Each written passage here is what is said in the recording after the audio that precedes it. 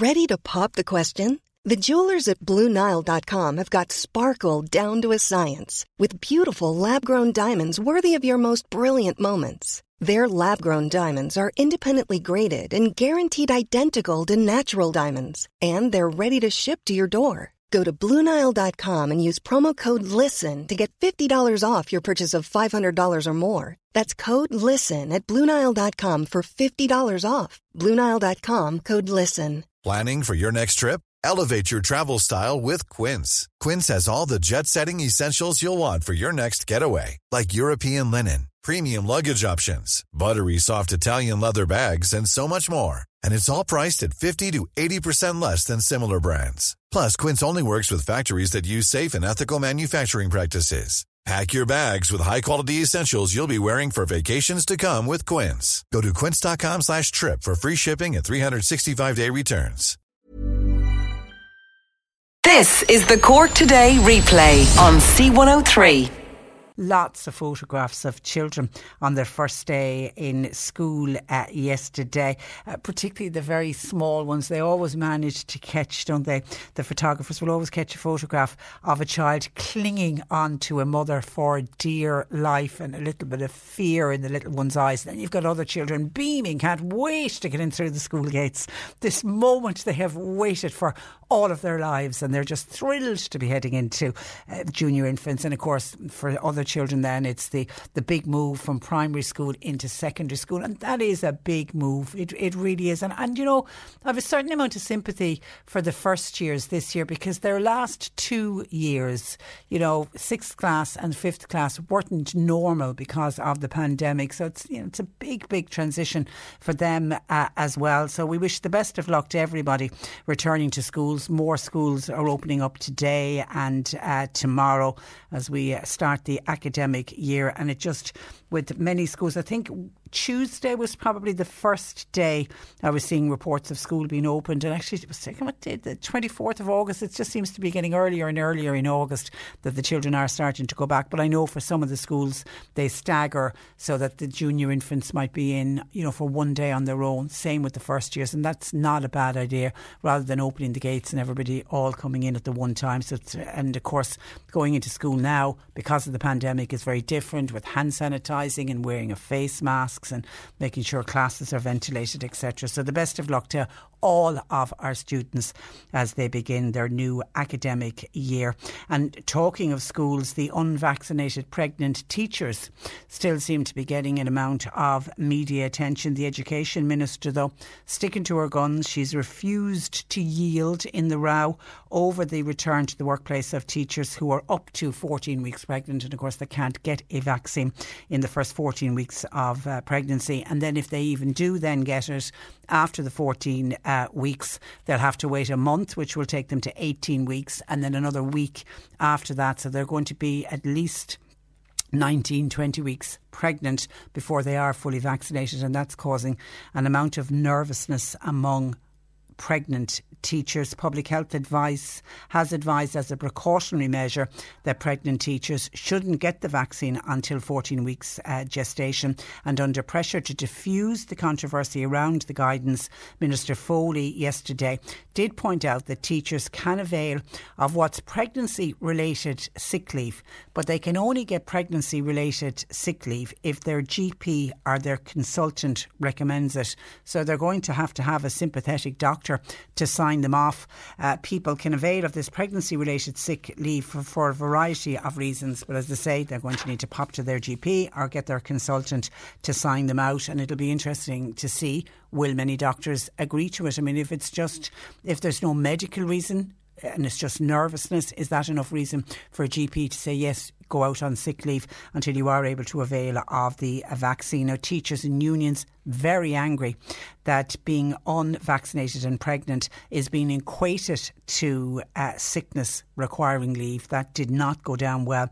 I thought when I heard Minister Foley say it yesterday, I said, oh, that'll diffuse the situation. There's an opt-out for unvaccinated teachers who are nervous about going into the classroom. But no, they reacted with great fury, saying pregnancy is not an illness.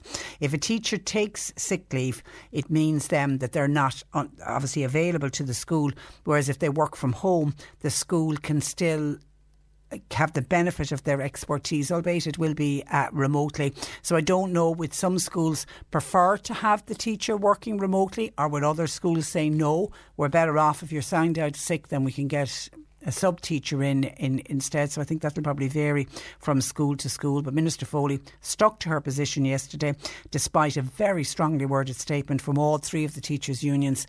The ASDI are involved, the INTO are involved, and so are the TUI, all condemning her and her department for what they are asking of unvaccinated pregnant teachers. Minister Foley said her department had taken the best possible medical advice that was available to them in terms of how to care for staff who are pregnant.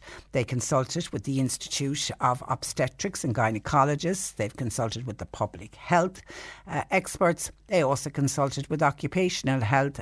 All of the experts held the very same view, that if you're in the early stages of pregnancy and you're not vaccinated, there's no reason why you can't go to work.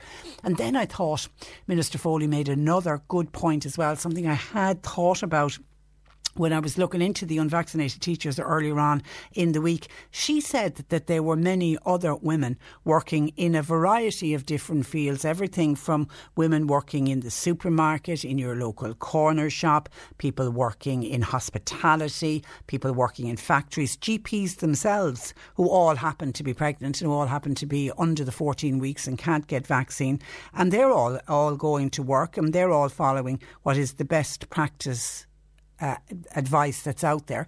So she's, kind of making the point, why should it be different for teachers when we ask other pregnant, unvaccinated people to go to work, which I think is a valid enough point, but I don't know how that will go down with teachers. Your thoughts welcomed on that, please. 1850 333 103. And the Health Minister has come out saying that the rules on attending upcoming GAA matches at Croke Park are unlikely not to change. Now, that was despite all of the scenes at the All-Ireland hurling final last weekend, and a number of people came out and said, following those scenes, that something needs to be done about the next big match, the next All-Ireland that's going to be held in a couple of weeks. But Stephen Donnelly said that some of the scenes he witnessed outside Croke Park, he said that they were cause for concern. He felt that within the stadium the event appears to have been well run, but what he's most concerned about, and what others were highlighting, was the footage of what happened before the match and what happened after the match. And actually Stephen Donnelly yesterday advised anyone who did go along to the All-Ireland hurling match and who was socialising in a high risk way, i.e. if you were in one of the pubs around Croke Park that were very, very packed, or outside drinking in very crowded situations, he is suggesting that they should actually go for a COVID-19 test. Minister Donnelly appeared, though, to rule out any changes to rules and arrangements for upcoming All-Ireland finals in Croke Park. He said, given how soon the fixtures are away from going ahead, and I'm assuming tickets have some of those tickets already been sold. The All-Ireland football final, that's down for September 11th. And then, of course, on Tuesday of this week, the Chief Medical Officer, Tony Holohan, he suggested that he would like to see only vaccinated people allowed to attend any of the large-scale events, like any of the GAA matches in Croke Park. And when Tony Holohan said that, of course, that would straight away rule out children under the age of 12. It would actually rule out a lot of children over the age of 12 as well, because even though many of them have started to get vaccinated, but they won't be fully vaccinated, they won't have had their second shot, they won't have waited the week before they're deemed fully vaccinated. So if you were to go by Tony Holohan, that would be a very different All-Ireland final. But Stephen Donnelly said, we have no reason at this moment to suggest that there would be changes, either in reducing the capacity or if we suggest moving to a different model for fully vaccinated people. He did say it was safer, though, if large-scale events were confined only to vaccinated people. But he said they have no plans at the moment to change any of the matches that are scheduled to go ahead with the GAA at Croke Park. No plans to make them vaccinated for vaccinated people only. And the Gardaí, they've come out saying, look, we've learnt lessons from the policing of the All-Ireland hurling final last Sunday. There was a number of incidents of antisocial behaviour, but I think the big one, and the one that most people were talking about, was the lack of social distancing around Croke Park. Drew Harris talking about this yesterday at that. Do you see that ceremony that went ahead, awarding bravery medals to 13 Gardaí? What an emotional event that was. Anyway, he was speaking at that, and he said that Gardaí are working with pubs ahead of the football semi-final. So football semi-final is this Saturday, isn't it? He said licensed premises are cooperating with Gardaí, because he said the owners of those licensed premises, they want to run responsible premises as well. And he said we're also then asking people who will be attending any of these matches to be sensible and to follow the advice that's coming, like the advice that's coming from the Chief Medical Officer.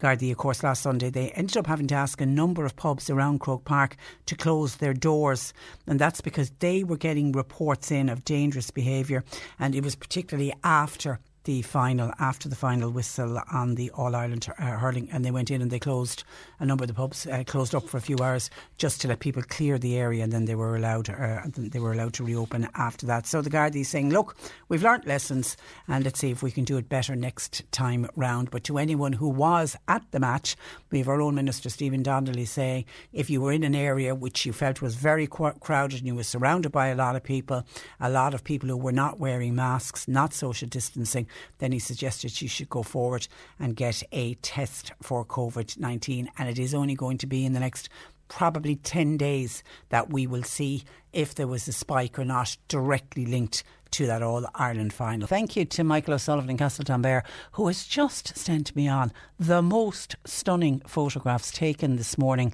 at Black Ball Head, Cahermore, which is on the tip of the Beara Peninsula, and clear blue skies, the most vivid blue sky, and the colour, the blue of the sea. It is just magnificent. And for, what is it, International Dog Day, his dog is in the garden as well.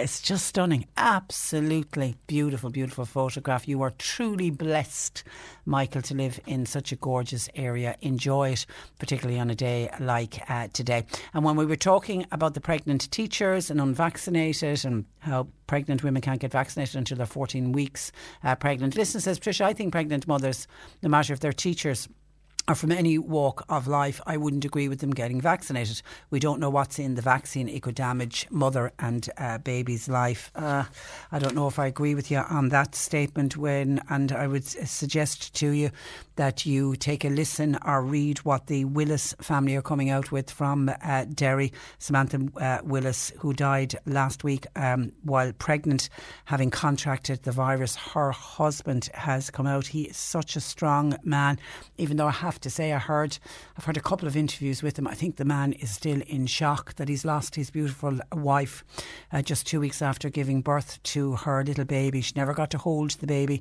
and she died from COVID, and he's come out so brave to encourage anybody out there to please get vaccinated, and particularly he's saying it to pregnant women because he doesn't want any family to have to go through what he's going through at the moment.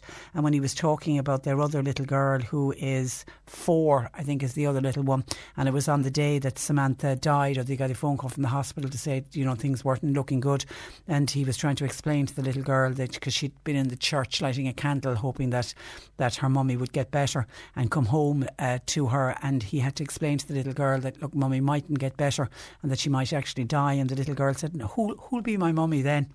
And he was trying to explain to her that she'll always be your mummy, even though that she won't be with you. It was just heartbreaking. So I would be slow to tell anyone not to get a vaccine when you read and see a story like that. But of course you are entitled to your opinion. 1850 333 103. John Paul taking your calls. You can text or WhatsApp 0862 103 103. Cork Today on C103. With Sean Cusack Insurance's Kinsale, now part of McCarthy Insurance Group. They don't just talk the talk, they walk the walk. CMIG.ie. The National Council for the Blind has just launched its Clear Our Paths campaign. It's aimed at creating a safer environment for people who are blind or vision impaired to get around independently. June Tinsley is the NCBI Head of Advocacy and Communications, and June joins me this morning. Good morning to you, June. Good morning, thanks for having me on. Oh, well, you're very welcome. It's the everyday obstacles that those of us with sight can get around that causes the major issues, doesn't it, for visually impaired people? Correct, and I suppose that's the the nub of the Clear Our Paths campaign is to put a public spotlight on these everyday items like cars parked on footpaths, overhanging branches, wheelie bins, bicycles parked against lampposts, those kind of things, or even outdoor furniture, which we now know is far more available. Those everyday obstacles genuinely can obstruct or sometimes cause injury to someone who's blind or vision impaired, and can hinder them getting by safely. You mentioned the outdoor furniture. I mean, since we started the lifting of the COVID restrictions, a huge emphasis has gone on the outdoor summer and the outdoor dining. Is it presenting a lot of new problems for people who are visually impaired on routes that traditionally they would have known would have been free for them to walk? I suppose the answer really is yes and no. It really depends, because I totally understand why businesses need to maximise their revenue. They've had a very difficult time. So putting outdoor furniture is good from a business perspective. But I suppose from someone who's blind or vision impaired, if that outdoor furniture is not clearly cordoned off, it does mean that at times like a chair can be strewn across the footpath, or it means that the tables and chairs are narrowing the footpath to the point where an individual has to go out onto the road, and that obviously isn't safe. And naturally we'd call on any customers using those outdoor furniture to ensure that any shopping bags they might have or anything like that are tucked in neatly under the table, so again it doesn't cause an obstruction. We developed a kind of a tip sheet for businesses to encourage them to be a little more mindful of this issue, and encouraging them to cordon off the area or to make sure that it is more colour contrast against their pavement and their area, so that it is easily identifiable for someone who is blind or vision impaired. Yeah, I mean, this is what the whole campaign, it's about people. You're not saying to people, don't have your businesses outside, don't do your outdoor dining. You're not saying to people, don't go for a cup of coffee outside, but it's just to have an awareness of what it can mean to somebody who's visually impaired. Correct. I mean, that really is it in a nutshell. And this is a campaign that we run every single year, because members of the public just genuinely don't think of it from this perspective, and I think that's the value of having this campaign. And what we want to do in NCBI is to make sure that everybody does feel confident to get about safely. And as you can imagine, from someone who's blind or vision impaired, if they do accidentally knock into a table or have their face grazed by an overhanging branch, or end up in dog poo, all those kind of things are not only distressing, but it also means that it knocks their confidence. And what we want to ensure is that people can continue to live their lives confidently. Absolutely. And the one that bugs all of us, and we were only talking about it on the programme earlier this week, is the whole issue with dog fouling. But for somebody using a long white cane, and you've got a really good video, I have to say, I watched it yesterday up on the NCBI webpage of that little girl. This is a much bigger issue for somebody who is using somebody who's visually impaired, but particularly somebody using the white cane. Correct. And I suppose the issue with dog fouling is that for someone who's blind or vision impaired, they can't see it coming, and then suddenly they're in it. And not only is it exceptionally disgusting, but it's really unhygienic to have to wipe it from your shoes, or it can get on your hands as you try to dismantle your cane. And it's just quite inconsiderate and of the pet owners. So our plea would be to clean up after your dogs. And I think Edith in our little video demonstrates very clearly how annoying and frustrating it can be. And dog fouling, we know, is prevalent in all areas. It can be a public park or a neighbourhood footpath, or a city centre, or multiple areas. And yet the number of dog fouling fines being issued by local authorities is very, very little. For example, in 2020, Cork didn't issue any dog fouling fines. And so, can I state, we do have issues with dog fouling. It's not that our streets are that clean that there didn't need to be a fine issued. Okay, yeah, I mean, it is a countrywide problem, it really is. And I suppose what we found when we looked at the dog fouling fines being issued, like in 2020, 12 local authorities didn't issue any. So it's not really acting as a deterrent. So it is a plea to pet owners to change their behaviour and to be more considerate. That little girl, Edith, she's only 9, who did the video for you. God, what a confident little girl. Great, yeah, no, she's fabulous. She's been working with us for throughout her life, I suppose, and I suppose the work that we provide with her ensures that she can develop different strategies to make sure that she can get about independently and confidently, and fully participate in the different sports she enjoys or in school life and things like that. So, or even just walk into the shop herself with her little cane and off she trots. But if she is walking on a footpath, can't see dog poo, either walks in it or the cane goes right into it, and then she gets to the shop and tries to pack up the cane and it's full of dog poo. It's just... Correct. She's enough obstacles. She's got enough obstacles in her way without that. Yes, exactly. Yeah. And I suppose you're not necessarily going to have baby wipes to hand to clean it all off and things like that. So, as I said, it is an additional stress on individuals who are blind and vision impaired, that can be 100% avoided. Clean up after your dogs, please. That is the message. And actually, talking of COVID, Jane, has COVID and all of the restrictions, has it impacted the lives of people who were visually impaired, the people you work with at NCBI? I mean, imagine some of the lockdowns must have been quite tough. Very much so, I suppose. What from a cocooning perspective, in any lockdowns, certainly many of our service users expressed higher levels of kind of social isolation and just feeling entirely alone. And I suppose when the lockdown restrictions were easing, and that was certainly welcomed, but things like socially distancing is something that an individual who's blind or vision impaired has significant difficulty with, because they can't see a 2 metre distance.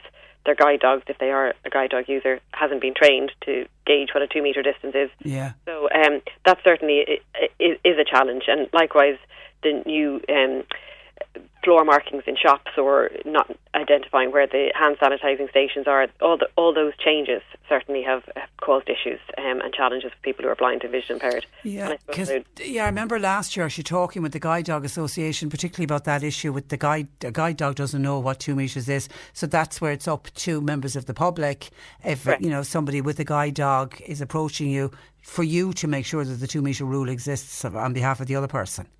Yes, it's literally just giving a little bit of extra space. And as you know, when there's traffic light systems outside shops with the green light to go in, an individual who's blind or vision impaired would not be able to see that and detect that they can enter. So it's to call on the public to kind of encourage them to that they are now free to enter the premises, or to advise them where the queue starts, and those kind of things would certainly be beneficial. Yeah, as you say, because it's all about allowing somebody who is visually impaired to lead as independent a life as possible. Listen, June, thank you for that, and continue good luck with the work of NCBI, and thanks for joining me.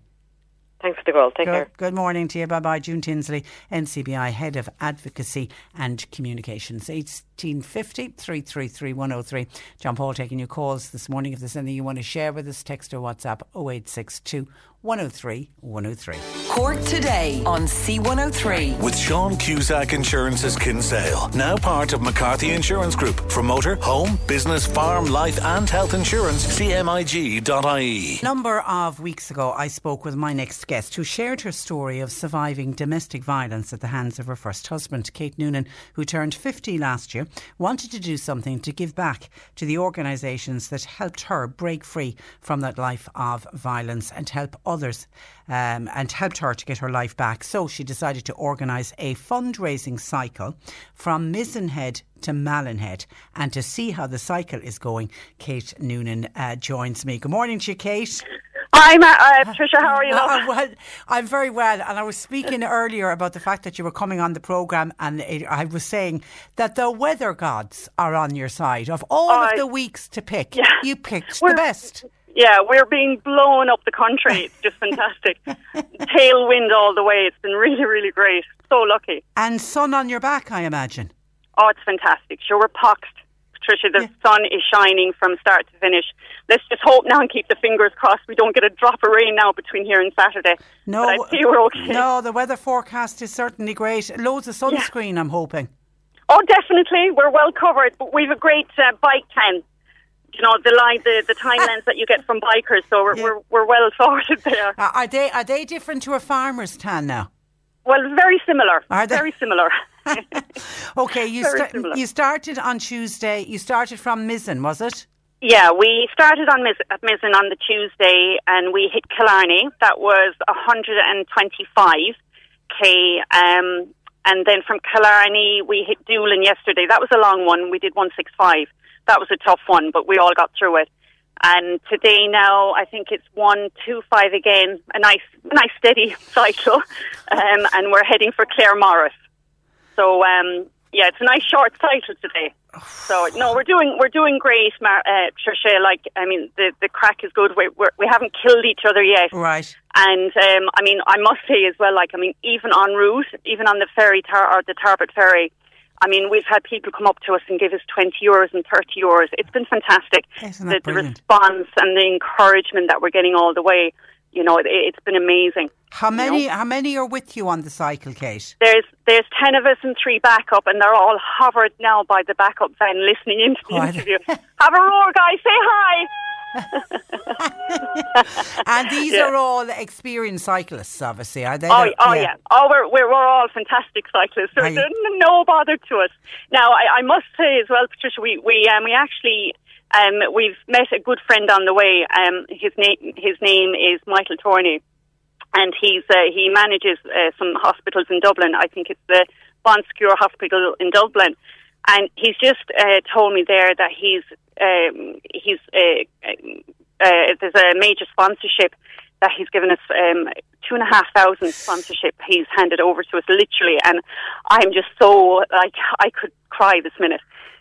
For what he's done for us. You know, we only met the man on Tuesday, and he's cycling along with us, and we're absolutely enjoying life at the minute. And well done to Michael. Well done. Absolutely. So generous. A man that I didn't know like 2 weeks ago, and for him to do that for something so important. Because yesterday, like when I knew you were going to be joining me today, I was checking up on your GoFundMe page, and you'd gone well over the 3,000 mark yesterday on the GoFundMe page. Yeah, I'm over the 4 now, Tricia, with cash donations as well. And I mean, it's not just me. To be honest with you, I just want to say this as well. I mean, it's not.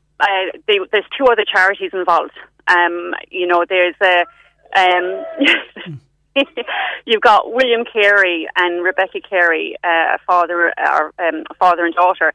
They're doing it for the Ray of Sunshine Foundation. Okay. And you've got Catherine O'Regan. Then she's doing it for Parkinson's research. So we're all doing our bit for charities that are close to our heart. You know. And yours is Women's Aid. And mine is Women's Aid. Yeah. Yeah. Definitely. But I mean, you know, it's important that we raise awareness for all those charities out there, because they've gone through hardship during the pandemic. But I mean, being on your programme and on your radio, Patricia, has helped our cause so much, and I really appreciate the fact that you're kind of checking up on us. Well, that's our pleasure. That's our pleasure. And just your GoFundMe page, how can people donate on the GoFundMe page?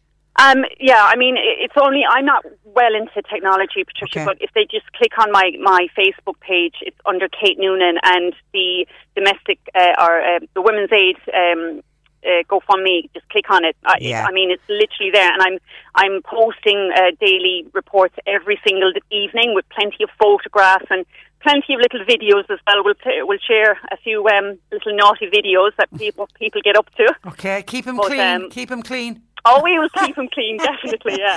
Well, I know when I went on the GoFundMe.com yesterday, I just literally put in your name and up it popped. With all of the information and donations. I mean, that generous donation for Michael of 2,500 is incredible. But it's all the small little donations. They're the ones that all mount up. Absolutely, it all adds up. You know, it all adds up. And I mean, I can't thank everyone enough.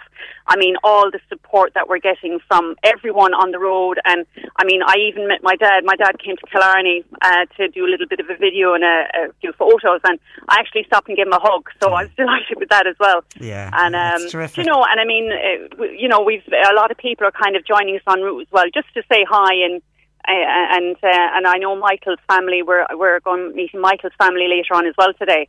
So, and have you signs on the van to say what you're up to, or? Oh, absolutely, yeah. We've 3 backup vans there now, and they're well plastered with signs. So a lot of people will see us coming and hear us coming as well. And are motorists being careful about you? Because we know that not all motorists like cyclists. Yeah, I mean, look, we haven't run into any major problems, and you know, they're all being very patient. To be fair, a lot of the cars, and I find the Arctics and the lorries are fantastic cyclists. I mean, I don't know if a lot of people would agree with that, but I find them great.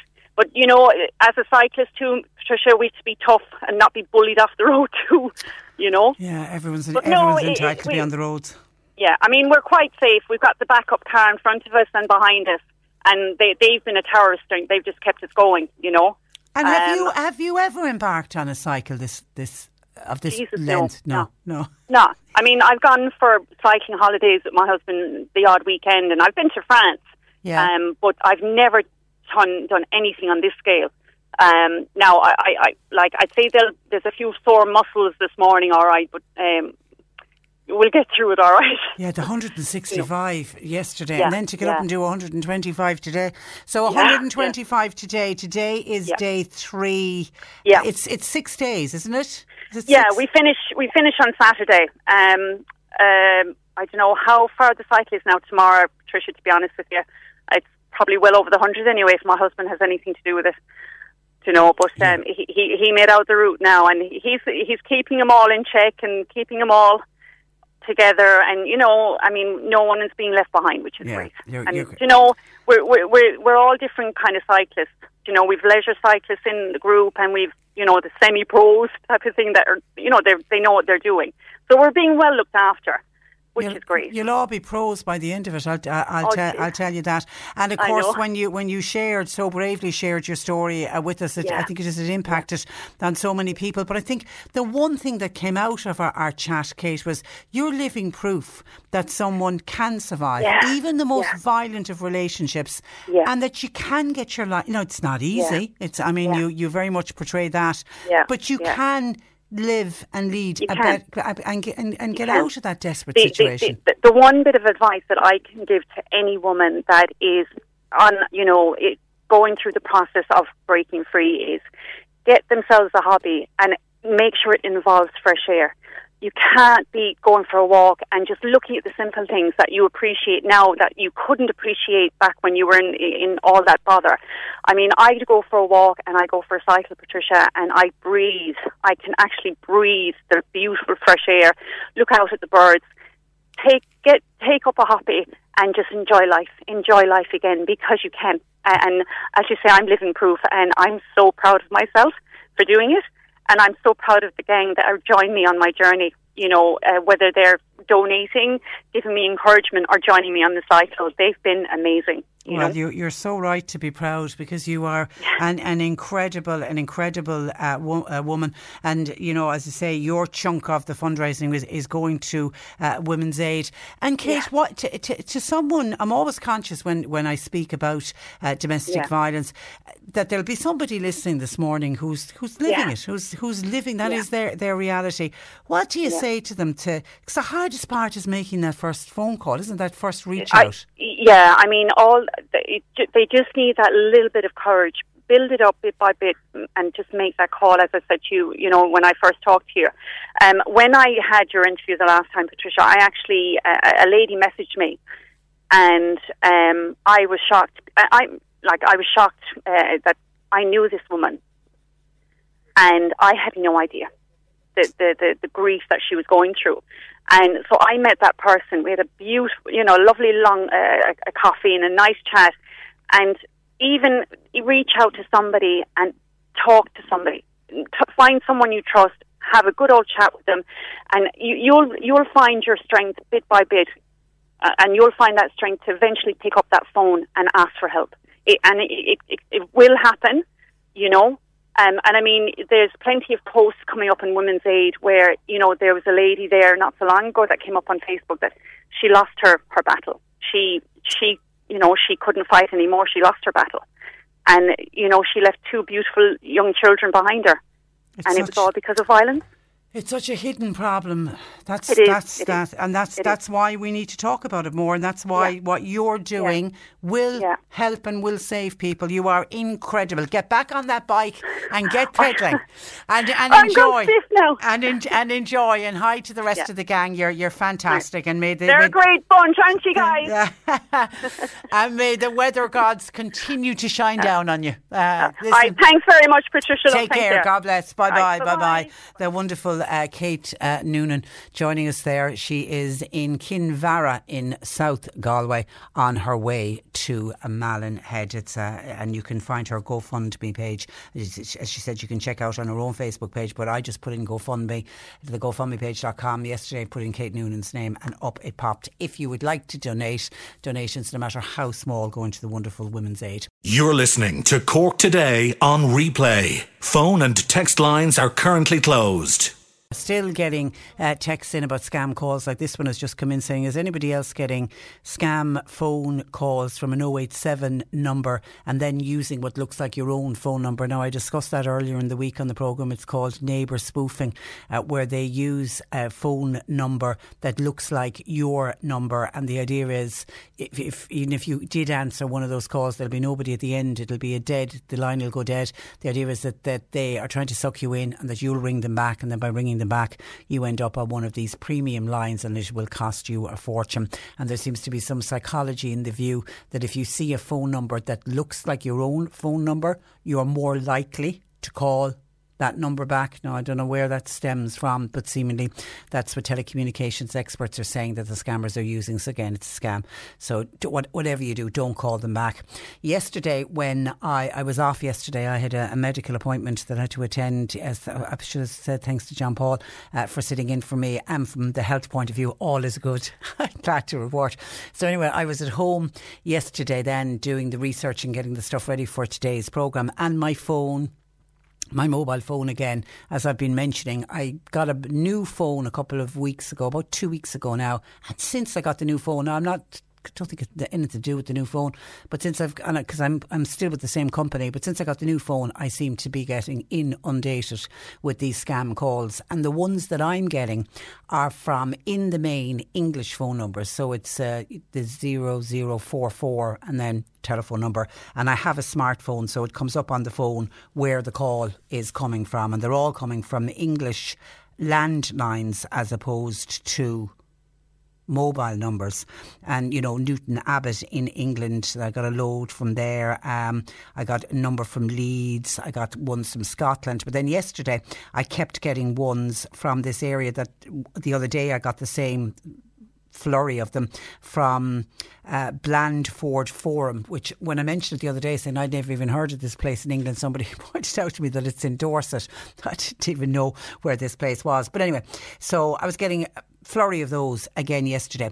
But I'd also received some voice messages from a foreign sounding lady saying, hello Patricia. And I was saying, is there somebody at the end of this phone line? So anyway, it rang yesterday while I was in the middle of my research and I was just sick of it, so I clicked on hello. This woman, that very same woman who had left the voice message saying, hello Patricia. I said, hello, how are you? Who are you? And where are you from? Now, she kept saying the name of the company. It was Coin something. I just couldn't get the second word, and I must have got her to repeat it 3 times. So I said, well, what can I do for you today? And she said, I'm ringing to see, are you interested in investing money, and do you ever invest? And I said straight away, I said, oh, investments. I said, just speaking to the wrong person. It's my husband you should be speaking to. He's a fund manager and he invests all the time in the stock exchange. Well, I put him on to you. And she said, oh, no, it is you I want to speak with. It's you I want to speak with. So I said, okay. She said, would you not like to invest? And I said, sure, why would I be doing any investing when my husband is this wonderful, successful fund manager? But would you not like to make money yourself? And I said, no. I said, my husband makes so much money on the stock exchange. Sure, he's keeping me in the life I'm accustomed to. Why would I be worried about things like that? And of course, she's quickly realised that I was making a fool of her and she hung up. Now, I don't know if that's going to be the end of my phone calls from Blandford Forum in Dorset in England. I shall keep you posted, but I'm just kicking myself because I had her on speakerphone on my phone, and I'm just kicking myself that I didn't have, because I had the iPad beside me, that I didn't record it, because you could sense her frustration as I kept acting all kind of ditzy and acting like I'd loads of money, and sure, why would I want to be doing anything? And I think if they ring back again, I'm going to let on that I'm totally sucked in, and yes, I do want to invest. And then at the very end of the phone call, I'll say to them, I'm just recently been declared bankrupt. Will that help you in any way? The only thing was, I kept her on the phone for probably about 10 minutes, and I got satisfaction out of knowing that at least I stopped her ringing somebody else and sucking somebody else in. So as To me, that's a new one. Hadn't come across that before, where somebody literally wanted to engage with me to sell me something. And of course, the whole idea of that scam was that I would have gotten involved thinking, oh God, this is great way to make money. Then of course I pass on my bank account details, and it's only when you pass on the bank account details that's when things really start to go wrong. Or if you click one on your phone and you interact in some way that they can get access to your details, or that in some way that you're through to a premium line number. Most of them are the silent calls that most people get. Certainly the ones that are coming from what looks like Irish mobile numbers are certainly the silent calls. They want you to ring back, and by ringing back you then end up getting through to a premium line call. But we have just so many of them at the moment. The country is awash with these scam calls. They are beyond annoying. 1850 333 103. Hi Patricia, firstly let me stress I am a Limerick supporter and I am a follower of GAA. The celebrations in local communities since Sunday in Limerick though is leaving a bit to be desired. Some pubs are packed well into the night, no social distancing, people are standing around the bar. Dozens of people are out on the roads and on the streets. Are we going to have an explosion of cases shortly as a direct result of the All-Ireland hurling final on Sunday and the subsequent, according to this Limerick listener, celebrations? All we can do is wait and see. As I say, I mentioned it earlier, Stephen Donnelly has already come out and said to people, if you were particularly at the match and if you were doing any, and I suppose we can tie in that anyone who was doing any kind of celebration as a result of the All-Ireland win, he's come out and said they need to go forward and go for COVID-19 testing, and it will take about probably 10 days to see if we get a spike in cases that are directly attributed to the All-Ireland. That's certainly what happened across the waters in England after they had the Euro final, and of course when England were in the final and there was a spike in cases, but it took about 10 to 14 days to directly see the spike. And then of course when contact tracers got on to the people when they were confirmed positive, it was then they discovered the link that they had either been attending the match or a family member had been attending the match. So it's a wait and see. Unfortunately, it's a wait and see. We're getting a report in of a collision in the square in Fermoy. You're asked, please, to take care on approach. And can I just stay on road issues, just to warn people in Mallow and to let people in Mallow know that there is the Mallow Bridge. There's a road closure coming into force on Mallow Bridge from 7 p.m, so 7 o'clock on Friday evening. And it remains in place right across the weekend and all day Monday. That road closure doesn't get lifted until 7 p.m. on Monday night. Now, I don't know are all of the schools back on Monday or not, because if it is, it's going to really cause a bit of bedlam, because there's a few schools over the bridge that people have to travel over. Listen, there will be other ways to get to the one side of the town to the other side of town, but it is going to mean delays. This of course is to facilitate the boardwalk, the bridge lift, the installation of the boardwalk, which a lot of people are very excited about. So people in Mallow, if you want to travel from one side of the town to the other side of the town across this weekend, be warned that Mallow Bridge will be closed. There will be a detour to traffic that will be in operation. Pedestrian access, by the way, you will be able to walk over the bridge, you just won't be able to drive over it. So that's from 7 o'clock on Friday evening until 7 o'clock on Monday evening. Just to give that a mention, I'll mention it again tomorrow just to remind people. Jerry in Glenville has been on wondering, has anybody else noticed anything strange about magpies that are around at the moment? He says firstly he's noticed there seems to be more magpies than normal. Anybody notice that? But his bigger concern, the magpies that are around, he says they appear more aggressive. Now, magpies can be a very aggressive bird, but he says the magpies he's witnessing at the moment, certainly where he's living in Glenville, are more aggressive than normal. He said he's watched them swooping down, taking items and attacking other birds. He's never seen them so aggressive before. Has anybody else noticed it or is it just the magpies that are in the area of Glenville where poor old Jerry is living? 1850 333 103. And Elizabeth in Fermoy was on to us wondering, had we any updates on the daycare centres, particularly the daycare centres in Fermoy, and when they were reopening. She says people that she knows who use those daycare centres are really lost. The daycare centres have been closed since the start of the pandemic in March of last year, and she says there's no communication going on with the people who attend these daycare centres, and they're really missing them. We did deal with daycare centres last week on the programme. I know I put a shout out. We had very few people contacted us to say their local daycare centres were open. Some had opened, but still a lot of them are remaining closed. Now, whether they're waiting for further guidelines to come from the government on the further reopening of restrictions, and we know that we're very close now to getting the final roadmap out of coronavirus and the lifting of further restrictions. So whether some daycare centres are waiting until then. But if anybody's involved in a daycare centre in Fermoy, have you any indication as to when you hope to reopen the daycare centre? Can you let us know, please, or give us any indication as to why you're remaining closed? 1850 333 103. John Paul taking your calls. You can text our WhatsApp 086 to 103 103. And Mavis responding to Jerry in Glenville on his magpies. Mavis said, we've noticed more magpies too. We're also noticing large crows. The large crows seem to be attacking small birds. Mavis said she's also seen large crows attacking baby rabbits. The large crows can be very aggressive as well. And if you feed birds in your garden, I go to great pains to try to keep the food for the little birds. But the crows, I could spend my day out running them out of the garden. It really is very difficult indeed. So Mavis, agreeing with Jerry that there does seem to be a lot more magpies. Don't know the reason. Any wildlife person can tell us why. Are there more magpies, and why are they and the crows appearing to be very aggressive at the moment? Is it hunger? 1850 333 103. C103 Jobs. A bar person with a minimum of 2 years experience is required, please. It's for the Old Fiddle Bar in Mallow. General operatives are wanted. That's for Shannonvale Foods, that's in Clonakilty. While a Tier 1 customer support technician is required by a local company. And caretaker, groundskeeper, environmental worker are all wanted to work on a CE scheme. Blarney, Inniscarra, Kilcolly, St Mary's FC and Muskerry RFC. You'll find all the details and more job opportunities by going online now.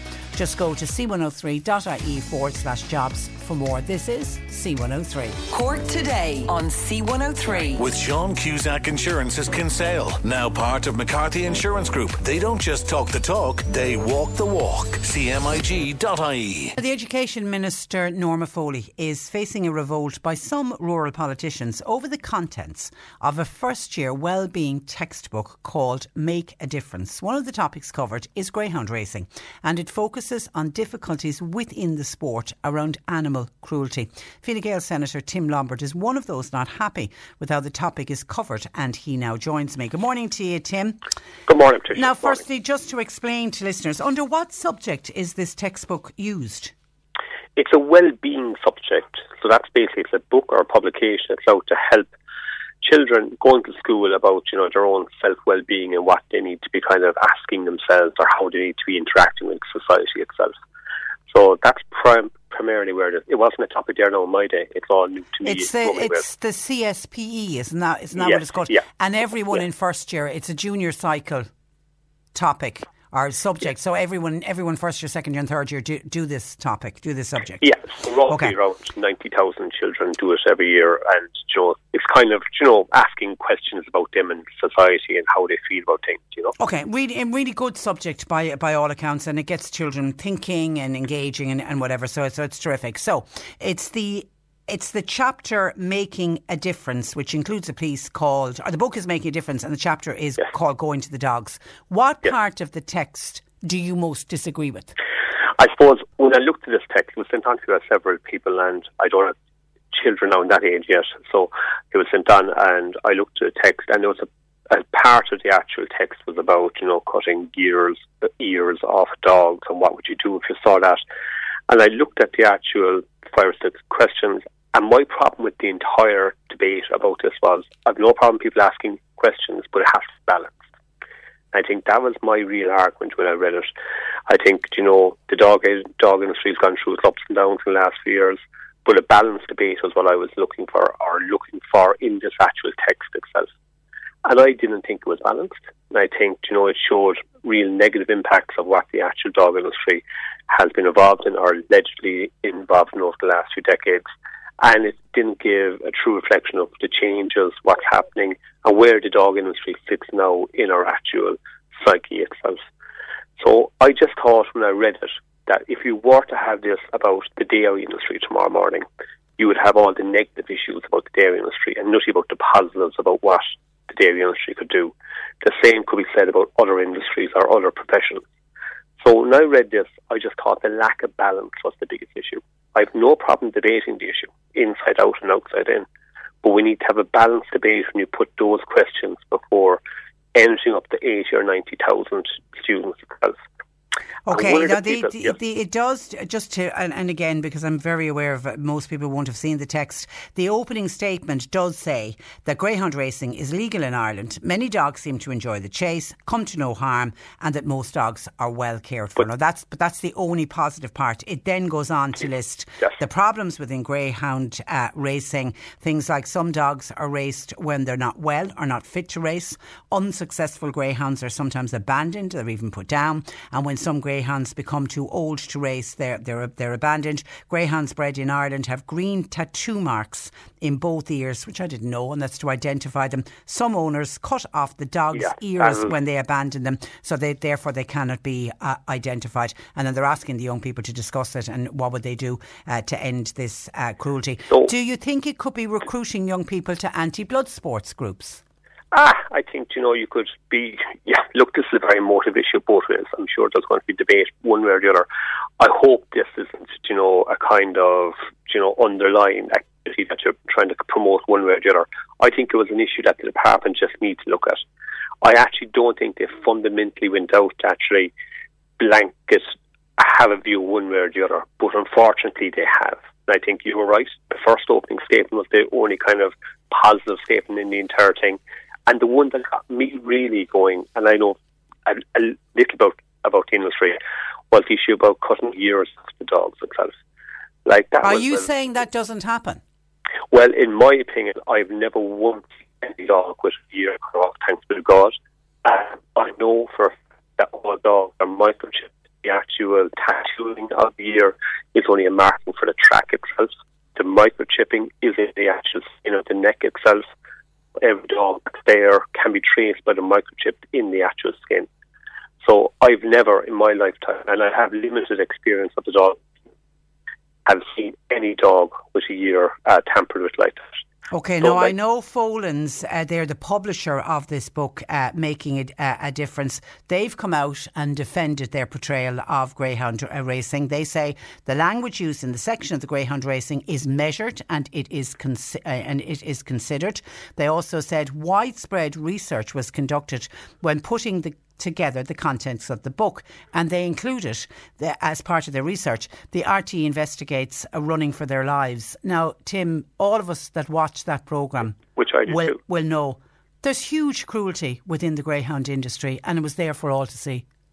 Yeah, and like that documentary proved and showed there was issues there. It also had a timeline regarding when that actually happened itself.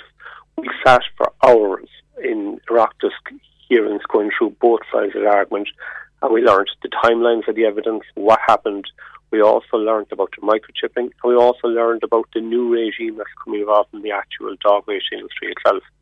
One of the people that contacted me was whose daughter was going to first year, and like his view was, will his daughter now be vilified because they have greyhounds at home? And I thought that was an issue that when I heard, I think I had to speak out, because we've seen what happens with children in school. And I do not believe that to have one line of portrayal of this is appropriate. If we're to have a debate, and I have no problem with a debate, let's have it balanced. And I don't think this book gives a balanced portrayal about what's happening in the industry. Did it mention the microchipping? Did it say the actual regime of knowing exactly where the dog was going from when it was born onwards is actually in a microchip? It didn't. Like, that's the kind of information that society needs to be aware of. And unfortunately, they weren't made aware of by this publication. And if you had a child who was starting first year, who was known to be walking a greyhound, how would she feel, or her feel, or him tomorrow morning? Yeah, and people will know families that keep greyhounds. Yeah, for sure. Stay there, because Tony Winters, he's gone. Tony, John Paul wants to get him back on. Tony trains greyhounds. He's somebody else who is very annoyed about it. So you feel then the Folan saying this is measured and considered. You disagree? You think it isn't measured and considered? And I've never owned a greyhound in my life. I'd be perfectly honest, right? Never had. The only greyhound I ever walked in my life was my late brother Gerald's greyhound, right?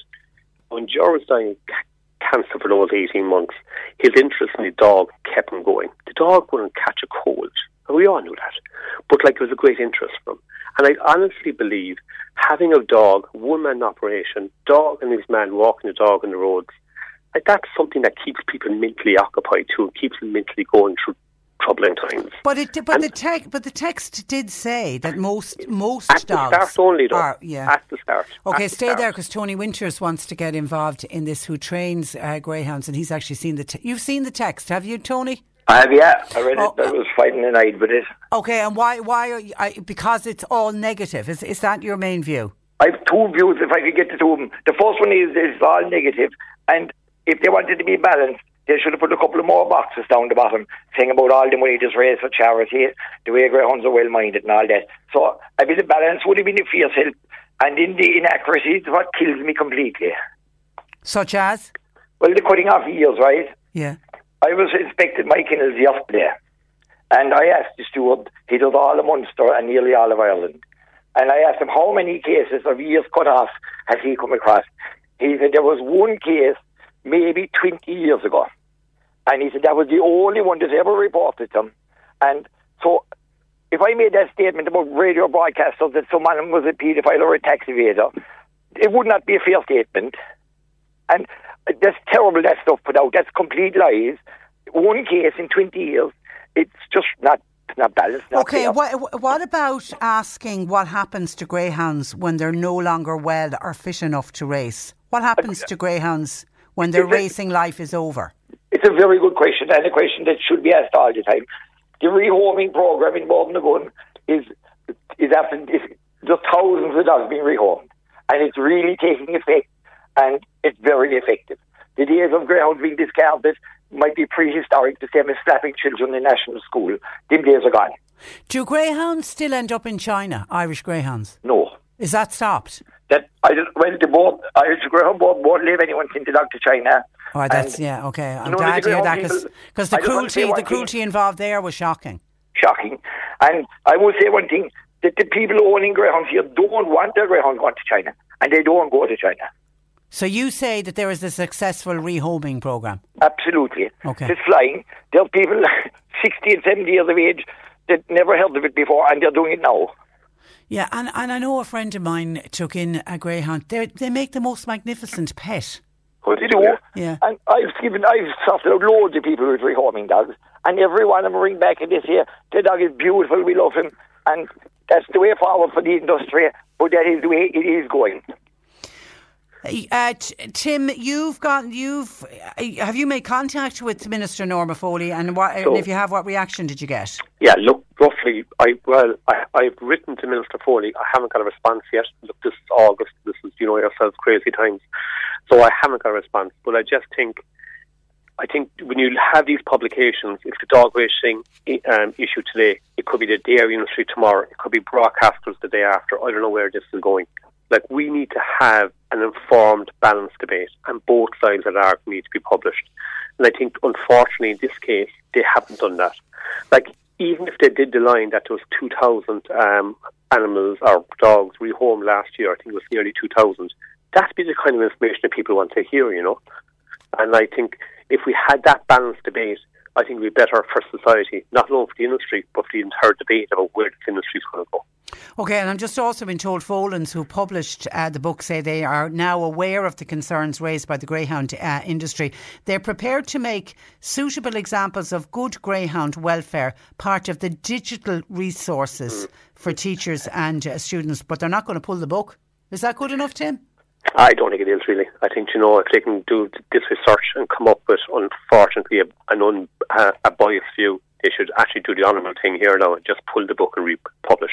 I think that's what really needs to happen. But they also say they've received positive feedback from both animal welfare groups and members of the public who welcome students discussing and reviewing topics such as greyhound racing.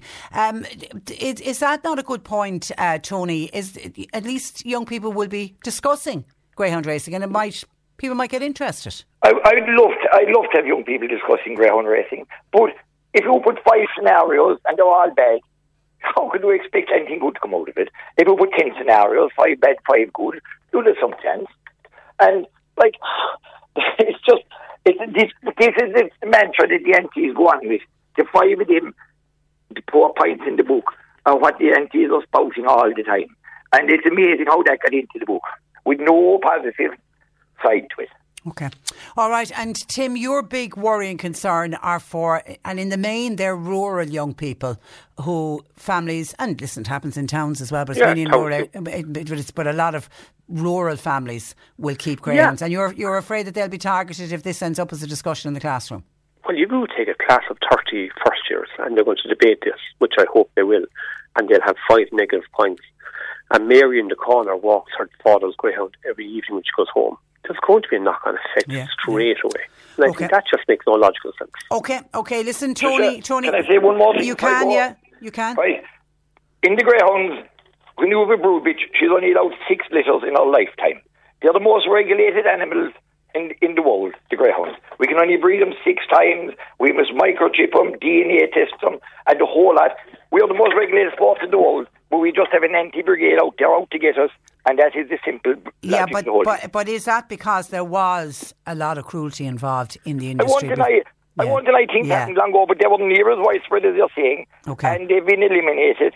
And these folks just want to eliminate us. Okay. All right. Mind yourself. That's Tony Winters who breeds greyhounds. And just finally, Tim, to you before we go, just on a different topic, because I saw a press release from you landed on my desk yesterday. You're encouraging people to contribute their ideas on how we can make Ireland a better place. It's the Better Ireland initiative. Yeah, look, this is an initiative by Fine Gael about how we want to try and remould or regenerate Ireland in the next few years coming forward. And we're looking for ideas, we're looking for proposals, we're looking for what society wants going forward. So we're having, we're going to formulate policy over the next 6 or 8 months, and we're going to make a real kind of plank of a policy of what the actual society wants. And look, we've gone through huge changes. COVID has changed us in so many ways. And I just think because of that, our policies and the policies of Ireland have to change accordingly. Like even the work at home policy. Like I was talking to a colleague of mine there lately, and I'd say, 25 to 30% of all people now will be working from home. Could we have seen that 3 years ago? No. It's a huge change. Huge change in society. And we're coming out of this pandemic a very different Ireland for sure.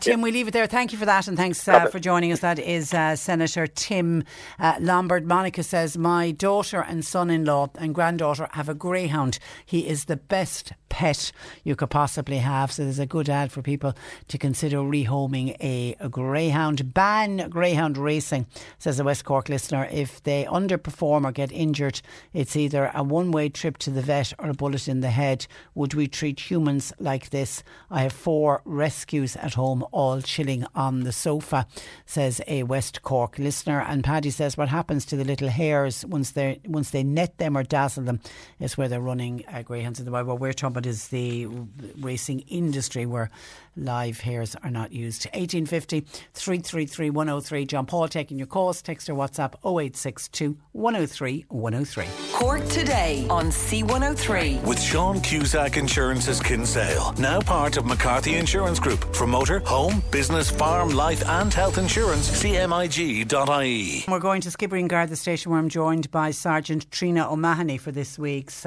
Garda File. Good morning to you, Trina. Good morning, Patricia. And we start with some thefts, the first of which occurred in the Dripsey area. That's right, Patricia. The first incident there, the Gardaí at Coachford are investigating a theft that occurred in the Dripsey area. It happened between 11 p.m. and 9 a.m, so overnight between the 16th and 17th of August. That would have been Monday night into Tuesday morning last week. And during that incident, a trailer containing a red Weibang, or Weibang in make, lawnmower, was taken from outside a person's home. So the Gardaí at Coachford are anxious to receive any information that anyone may have in relation to that incident. Maybe somebody saw a vehicle travelling, towing a trailer in the area on the night. So the trailer with the lawnmower in it? That's right. Goodness me. Yeah. So, yeah, and that would be unusual in the small hours of the morning to see somebody with a trailer and a lawnmower. It certainly somebody might may have stand spotted out. something. Yeah, absolutely. If you were travelling there, it may stand out, certainly. Okay, so it's Coachford Garda Station, Armagh-Croom. That's right. But timely reminder, put your garden equipment away, because some of those lawnmowers are very expensive. They are indeed. Actually, just one thing about this lawnmower, it wasn't a ride-on lawnmower, it was a push lawnmower. That may be of assistance to anyone if they saw anything. But yes, absolutely, a reminder to everybody, and this goes for us all. You know, we have been out busy in our gardens over the last few months. The weather has been good and all of that. But just make sure you put things away. They are a very desirable thing, for any potential criminal who might be passing. Okay, and it could be just opportunistic. Somebody spotted it, boom, and they're gone. Yeah. Okay, from Coachford then to Mill Street. This was something that was stolen from a van. That's right. Gardaí at Mill Street are investigating this incident. It was a theft from the back of a van. It occurred overnight again between 10 p.m. on the 19th of August and 6 a.m. on the 20th of August in the Mill Street town area. And during that incident, some builder's equipment was taken from the rear of the van. This included two items in particular, a Pramac generator and a submersible Pedrolo pump. These would be items that people, I suppose, in the building trade and that would be very familiar with. But again, items that would be desirable for any potential criminals out there. So just another reminder to people, please lock your vehicles. Yeah. And if you can at all, remove anything of value from the back of them, even if it is, work equipment. And even it can be inconvenienced having to do it at the end of a busy day. And God knows we know builders are really busy at the moment. Absolutely. But just to keep your goods safe. Yeah. And from there we go to criminal damage. And I always get annoyed when I hear about criminal damage. This happened in Bandon. That's right. The Gardaí in Bandon are investigating this incident. This happened overnight, or it's a slightly narrower time frame. In fact, it was between 3 and 3:30 a.m. on the morning of the 16th of August. So that would be Sunday night into Monday morning. And during that incident, a wing mirror of a car was pretty much knocked off of the side of it and damaged there. That happened in the Parnell Street area of Bandon town. So maybe there was somebody in the area that night who saw something. If so, we'd appreciate a call. I mentioned at the top of the programme that the children are heading back to school, all the photographs full of children on their very first day at school. So the roads are starting and will get busier over the rest of this week and into next week. That's absolutely it. We'd like to wish them all the very best with the year ahead. And just to remind everyone, as you say, to be aware, particularly around school starting and finishing times of the children travelling to and from schools. Some of them, of course, might be walking or on bicycles, and just to take extra caution in the area around schools over the next few months. OK, there isn't a day goes by that we don't get calls and texts in about people receiving these nuisance calls and these scam calls, and I'm assuming it's the same for every Garda station all over the country. You want to talk a little bit about this activity is increasing. We don't know why, but there seems to be so much of it. You want to talk a little bit about the spoofing phone calls? That's right, Patricia. Something that has come to our attention in particular in the last number of weeks is the idea of what's being referred to as a spoofing call. So we are receiving many reports from people every day who are receiving persistent telephone calls from numbers that appear very similar to their own, or the number may appear to be that of an actual office or government agency, but they turn out then to be phishing phone calls when the person actually answers the call.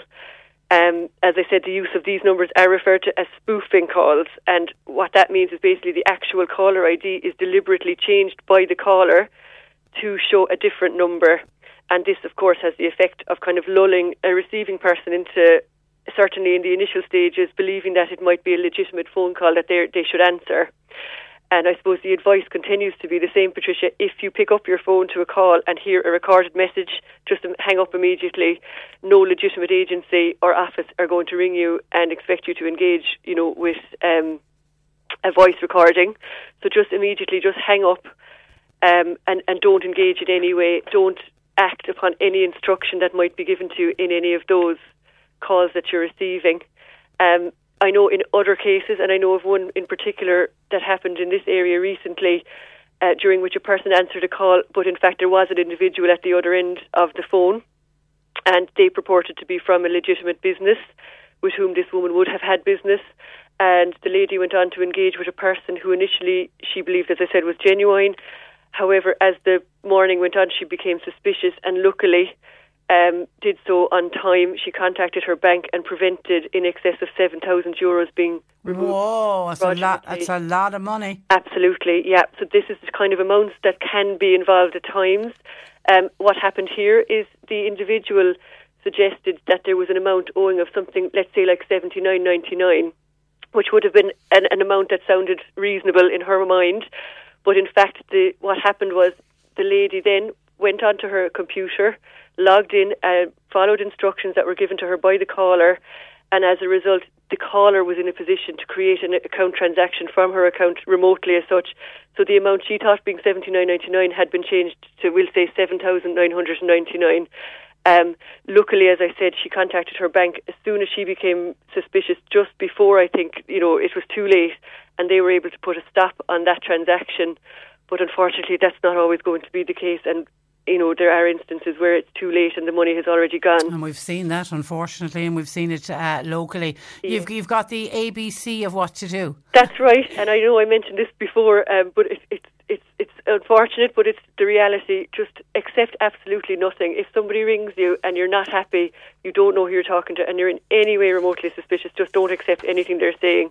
Believe nothing and check absolutely everything. And I suppose we're saying this over and over, but never ever give out any of your personal PIN codes, access codes for your bank account information, and never log onto your computer at the request of an unsolicited caller.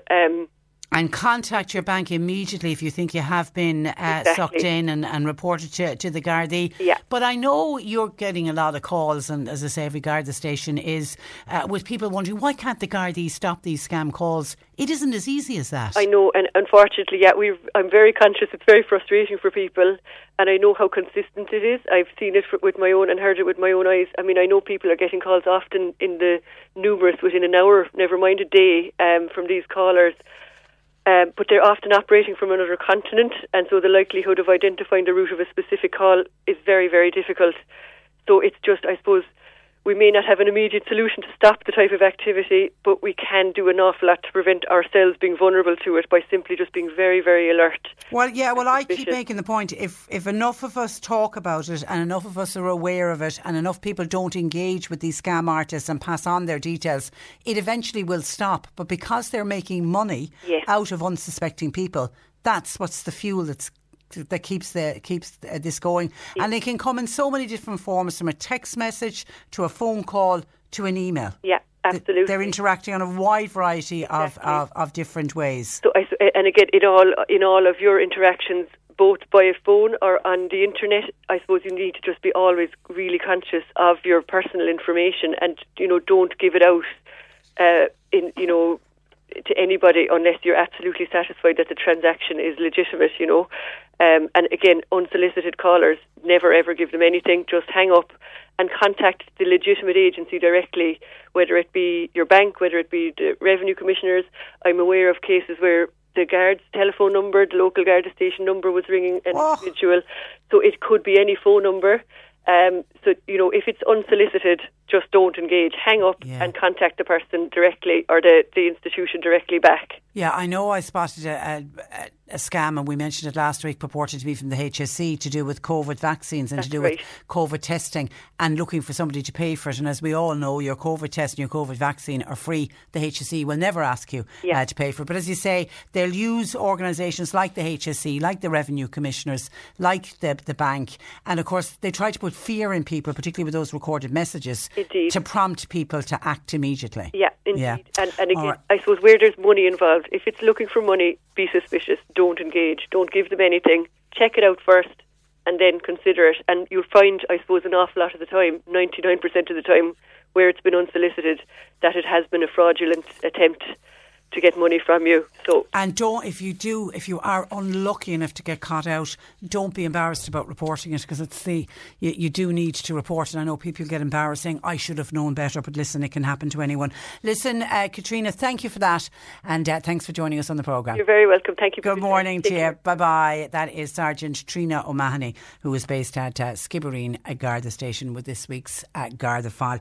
Your pet questions, please, because Jane Pickett, our resident vet, will join us in the next hour of the programme. We're going to take a break. We've news at 12 on the way, and we'll take a look at some of your calls and comments coming into us. Keep them coming. 1850 333 103. Text or WhatsApp 0862 103 103. Cork Today on C103. With Sean Cusack Insurance's Kinsale, now part of McCarthy Insurance Group. Want great advice? You know who to talk to. CMIG.ie. You're listening to Cork Today on replay. Phone and text lines are currently closed. And can I say, what fantastic news coming out of Tokyo, where the 2020 Paralympics Games are being held, and we have had Ireland's first gold medal, and it is young Ellen Keane. She has taken gold in the 100 metre breaststroke, and it is the best performance of her life. Now, she is competing in what is her favourite event, and she had set expectations really, really, really high when she blazed through her heat, because in the heat she had done a personal best, a PB of 1 minute 21 seconds, but then in the final she went 2 seconds quicker to take gold in 1 minute 19. Can you imagine that? She gets in the water in the heat and manages to do a personal best, and then she gets into the water for the final and manages to even beat that personal best. It is incredible, and she had a real battle on her hands with the New Zealand swimmer. You'll probably see this a little bit later on, if you, or maybe you've been watching some of the coverage live. I don't know if it was shown live or not, but certainly we'll get to see it later on the news. I've just seen a clip online, and it's what a race she put in, and she was up against this New Zealander, Sophie Pascoe, and Sophie Pascoe, I think, had beaten her in the heats, and then it looked like she was going to do the same thing in the final, but it was in kind of the final length of the race, kind of about midpoint. That's where young Ellen Keane from Clontarf in Dublin just literally ate into the New Zealanders' lead in the second half of the race, overtaking her with 25 metres to go, and held on to that lead to touch home first and to claim the gold. Well done. That's the first of our gold medals, and hopefully that is the first of many medals to come back from Tokyo in the 2020 Paralympic Games. Congratulations to Ellen Keane.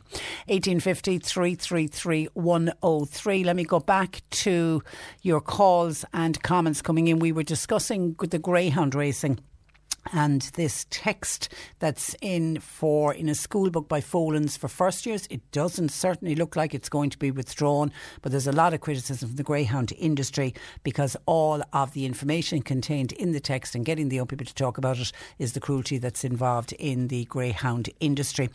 We were discussing that in the last hour. Some of your commentary coming in on that. One listener says, Patricia, didn't Barry Cowan breed the greyhound he owned 8 times? And I said, I don't really know enough about it. Let's see if I can find out if he did.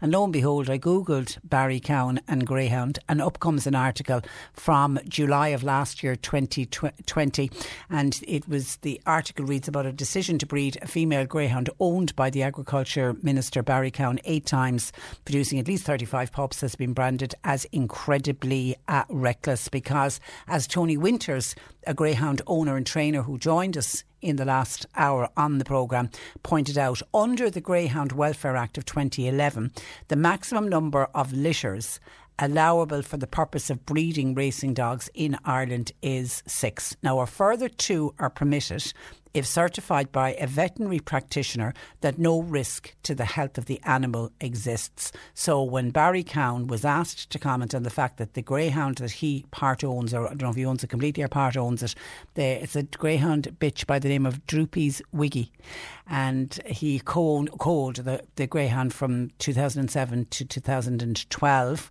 which meant the Greyhound Welfare Act would have come in 2011. And when he was asked about had he bred the dog more than is actually allowed. He said compliance with the 8th mating in 2012 is reported, and he said, then he went on to quote, the welfare of greyhounds permits an 8th mating provided it's certified by a veterinary practitioner, and the certification is lodged with the Irish Coursing Club. So I'm assuming that he did all of that. He said that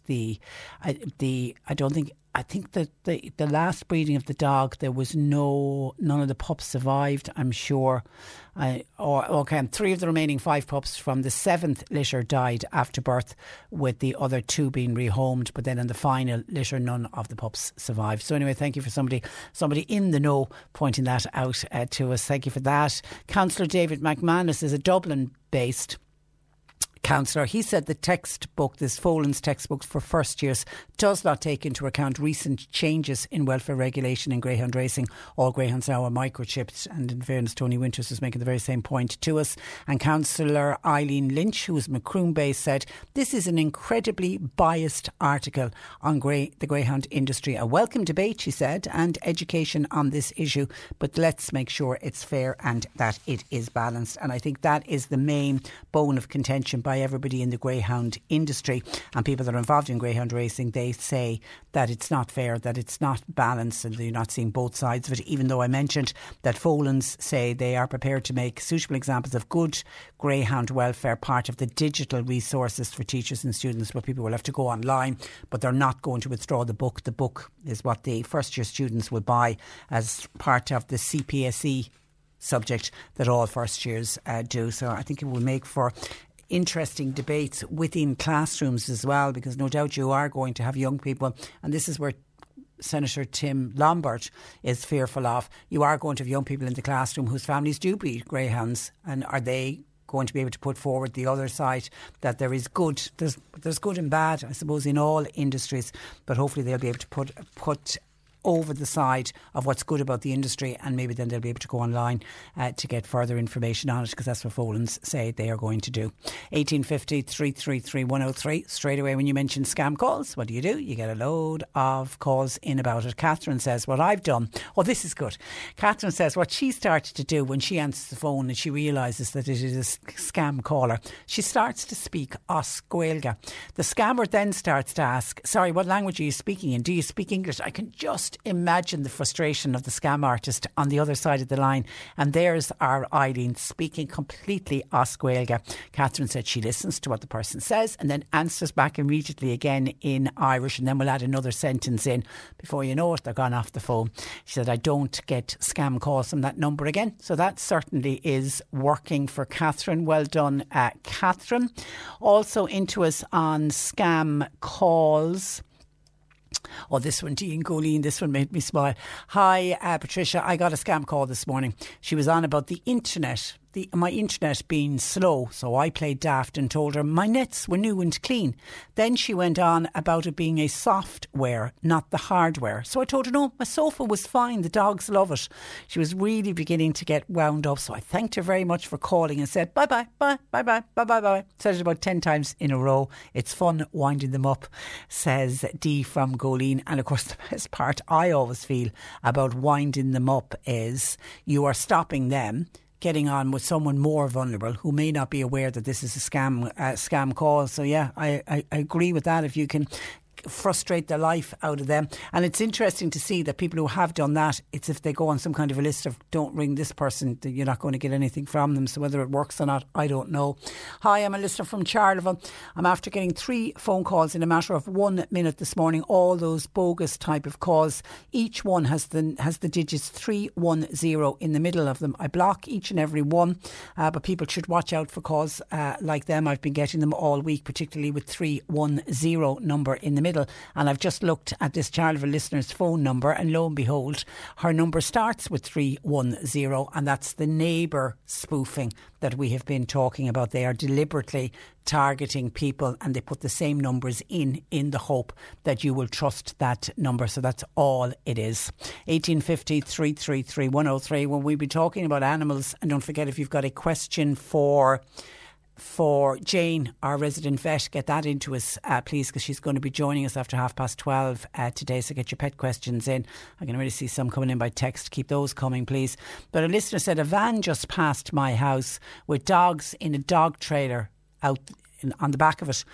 It's really hot weather at the moment. I think this is very cruel to have dogs in a dog trailer like that. For example, in my own house, says this listener, when I walk my dog, I will only walk my dog in the evening time, particularly when we have a very hot spell of weather. And I know that's something that Jane will always advise, either early in the morning or late in the evening. Now, hopefully, if they are in a dog trailer like that they're not in it for very long, hopefully, and that it would be, I was going to say be air conditioning. It won't be air conditioning, but there'll be vents. I mean, once the trailer is moving, you would hope there would be air blowing through it, but hopefully. I mean, most people who breed dogs, like Tony was explaining to us, they love and care for their animals and won't put their dogs through anything that seems unnecessarily cruel. So let's just hope anyone that has dogs in their trailers that they are looking after them. But very warm weather at the moment. Don't leave your dog inside in a car even for a very short period of time, because you know yourself, when you go out and get into the car, even if you've just been in the shop for a couple of minutes, if the car has been sitting in direct sunshine, the heat inside in the car can just be unbelievable. So bear that in mind if you're just even nipping in to get pint of milk in a slice pan. You think, the dog will be fine in the car. Even leaving the window open a little bit, it's not. It really is not safe. Kerry listener, this is on magpies. I am plagued also, as one of your listeners contacted you this morning, about noisy magpies and annoying crows. They're not hungry because of the number of households who are feeding them. You can't even get a cap gun now to frighten them away because they aren't allowed to sell such items anymore. Small birds are constantly under attack from these annoying pests. If people didn't throw out food, the problem wouldn't exist, says a Kerry listener. So if you have a lot of magpies in your area, it's to do with you or your neighbours throwing out food. Stop throwing out food, says our Kerry listener. 1850 333 103. And Mavis, I've had calls 087 saying their Amazon Prime account has been compromised. I don't have an Amazon Prime account, says Mavis. Also an 086 number, something to do with my PPS number. Another supposedly coming from Air, saying my broadband was playing up. Some are on my mobile, some are on my landline. The one about the broadband was interesting, though. It came from a Belgian number, says our Mavis, who's very aware that they're all scam calls. 1850 333 103. John Paul taking your calls, in particular pet questions, please. Text WhatsApp 0862 103 103. The C103 Cork Diary. With the new Explore Cork app, a Cork County Council initiative, the perfect way to plan your staycation in Cork. This is a wonderful event that's going to happen in Clonakilty town on this Friday at 2 o'clock. They're asking young people to meet there at Emmett Square. And it's get to school on your own fuel. It's a short cycle for kids to practice cycling on the streets of Clonakilty. That's a terrific plan. Well done. I don't know who's responsible for organising that, but well done. If you have a young person who plans to cycle to school in Clonakilty, they're asked to meet Emmett Square this Friday, 2 o'clock in the afternoon. And the staff of Redcliffe Family Hub, they provide emergency accommodation to families experiencing homelessness in Cork. They're taking part in a skydive. Now, it's not happening until the middle of September. It's in an effort to raise funds for the centre. You can contribute through their iDonate page, Redcliffe Family Hub. And Kildallery Community Development, their next drive-in bingo will be held this Friday, 8 o'clock. That's in the Creamery Yard. And the annual Memorial Road Race to Gugambara is happening Sunday next, 29th of August, departing Tesco Car Park in Ballincollig at 11:30am. Mass in Gugambara then is at 1:30pm. Entry fee is €10. And there will be a picnic prize giving ceremony afterwards. And please note that the 20-year rule applies. Cork Today on C103. With Sean Cusack Insurance's Kinsale, now part of McCarthy Insurance Group. They don't just talk the talk, they walk the walk. CMIG.ie. Thank you to one of our listeners, Mary, who sent in a gorgeous photograph of little King Charles. Are they Cocker Spaniels? No, the King Charles. 2 little dogs sitting, and they have their own little pop-up tent in the shade to keep them nice and cool. That is gorgeous. Thank you for that. And don't forget, today is what did Ken say was World International Dog Day. So today is the day when we all need to be looking after our little pooches. Thank you for that. Keep your questions coming for Jane, please. Now, this is something that happened yesterday while I was off for the day, but we had a couple of calls, including one came in from Frank in Bantir, who does the Lotto online on a Saturday night. And he said he always used to get an email from Lotto at about 8 p.m. just saying what the results are and telling him to check his numbers. And then about an hour later he'd get an email to say if he was a winner or not. But he said for the past 3 weeks he's not getting that email. And he's wondering, have the good people at Lottery headquarters stopped sending out the emails? And then there was a couple of calls in as well saying the same thing, that some people saying that they're getting the emails about the win, not the original email to say, the lotto was taking place and these are the numbers, check your numbers. But people are getting the ones to say if they've won some money, but that they were going into the promotions tab in their email box, not into the main account. So we got on to Lotto HQ and they came back to us to tell us that it is a good point that people have pointed out, and they say, we have temporarily paused our out of hours results emails and we are currently reviewing the best way of communicating draw results to our players. We should be reactivating all notifications for draw results very soon. However, they say, all prize winners who play online will still receive their notification about their prize directly after the draw. So that's tying in with the people who say that they got an email to say they'd won something, but they didn't get the initial email that they had been sending out at one stage. So, Lottery very much aware of it, and they don't say why they've temporarily paused it, but they're reviewing it at the moment. So if we get any further update from them, we certainly will bring it to you. And a couple of other calls in on the All-Ireland final. Liam in Middleton says, I was in Dublin for the All-Ireland final, and every pub, Liam said, that they went into, the group that he travelled with, they were asked for their COVID certificates, and he said he watched everybody else coming into the pub was asked the same thing. So Liam says he's a bit confused, as everyone in the bars were vaccinated. He said, I thought we were all safe to go out once we're all vaccinated. Why are people worried and saying there was disgraceful scenes with numbers spiralling out of control because Liam didn't see it? Well, you were very lucky in the places where you went that you didn't see it, because the Gardaí ended up having to get involved in some of the pubs in and around Croke Park and asked them to close because they realised not everybody was being checked for their COVID certificate and people weren't in social distancing. So, and even if you go into anywhere for indoor dining or indoor drinks and you're asked for your COVID certificate, when you're inside you still can't be all bunched together. And that's the scenes that were, certainly any of the video footage I saw had people all on top of each other. There was no social distancing going on, and that's what people are complaining about, and that's what people are giving out about. And actually somebody else was on, Anne was on, thought it was a disgrace that the Taoiseach allowed people into Croke Park without checking their vaccination status. She reckoned, she's agreeing with Tony Holohan, who reckoned those events should go ahead with up to 40,000. He's in agreement with Electric Picnic going ahead, let's be honest, Tony Holohan is. But she says it should just be for vaccinated people. She thought it was wrong to witness people at the All-Ireland final, vaccinated people sitting beside unvaccinated people. She's also critical of the government that they're not offering free PCR testing at the grounds or even antigen testing. So she's saying if you're going to allow unvaccinated people in, then there should be some kind of well, they couldn't do PCR tests because they wouldn't get the results back in time, but antigen testing I think is 15 minutes, but PCR you'd have to have done it the day before. But as I mentioned, Tony Holohan has come out and says that if any of these events, and the ones we know are going ahead, because we've an All-Ireland football final on the 11th of September. We have matches going ahead this weekend. It's going to have tens of thousands of people at it.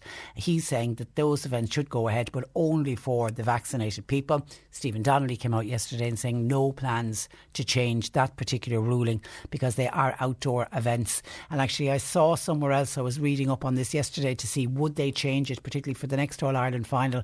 They'd have to change the legislation because the legislation that they put in place which allows owners of bars to ask you, are you vaccinated? There's specific legislation covering that, whereas for outdoor events, there isn't such legislation in place, so it would mean that legislation would have to change as well, and there's no indication that they're going to do that.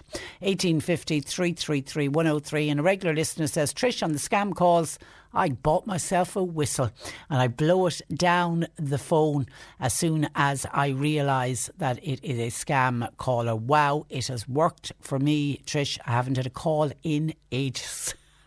That was the old one. That was one of the first suggestions. I didn't know people are still doing that. Well done.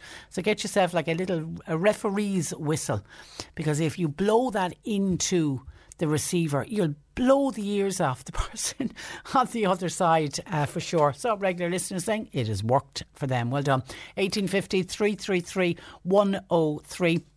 We're going to take a break. We have Jane Pickett, our resident vet, joining us. You can text or WhatsApp your questions, please, to 0862 103 103. Cork Today on C103. With Sean Cusack Insurance's Kinsale, now part of McCarthy Insurance Group. For motor, home, business, farm, life and health insurance, cmig.ie. This is the Cork Today replay on C103. Jane Pickett of the Islandwood Veterinary Hospital in Newmarket, part of the Mill Street Veterinary Group, joining me. Good afternoon to you, Jane. Good afternoon, Patricia. You're very welcome on International Dog Day, and we've been inundated with people WhatsApping us the most gorgeous pictures of their dogs. And actually, when I was talking about this morning with Ken, started it on the breakfast show this morning, I mentioned to him that I'd read a piece about dog owners needing to be careful about plants that they have in their gardens. Now, this is to do with dogs that have a tendency to dig up gardens. I wasn't aware that if dogs eat, they're saying daffodil bulbs and tulip bulbs, that they can be highly toxic to dogs and cause nausea, vomiting, diarrhoea, dermatitis, and can even be fatal. Yeah, so there are a number of different garden plants that can cause quite a lot of problems, but bulbs are, I suppose, the most commonly noted one, because they're obviously something that they can pick out of the ground and chew and ingest a lot easier than, let's say, pulling up a plant and eating the leaves. And they seem to be far more enticed to chew on the bulbs than they would to be on a larger part of the plant. Many different types of bulbs are toxic.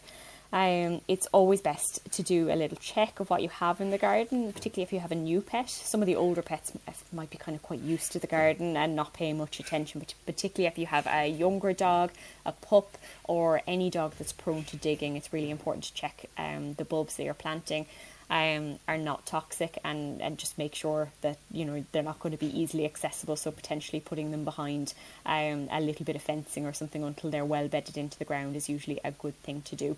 Lots of different plants, not even just bulbs, things like hostas can be toxic. A lot of the time it's just a case that, you know, we may have toxic plants in our garden, but most dogs and cats won't have a drive to go near them. So it's really a balancing act. We all want to have beautiful gardens, but we want to keep our pets as safe as possible. But I suppose not, let's say, on the dog front, but on the cat front, one toxicity that we see really, really frequently is lily toxicity in cats.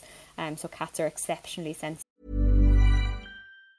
This Mother's Day, celebrate the extraordinary women in your life with a heartfelt gift from Blue Nile. Whether it's for your mom, a mother figure, or yourself as a mom, find that perfect piece to express your love and appreciation. Explore Blue Nile's exquisite pearls and mesmerizing gemstones that she's sure to love. Enjoy fast shipping options like guaranteed free shipping and returns. Make this Mother's Day unforgettable with a piece from Blue Nile. Right now, get up to 50% off at BlueNile.com. That's BlueNile.com. Hey, I'm Ryan Reynolds. Recently, I asked Mint Mobile's legal team if big wireless companies are allowed to raise prices due to inflation. They said yes. And then when I asked if raising prices technically violates those onerous 2-year contracts, they said, "What the f*** are you talking about, you insane Hollywood ass?"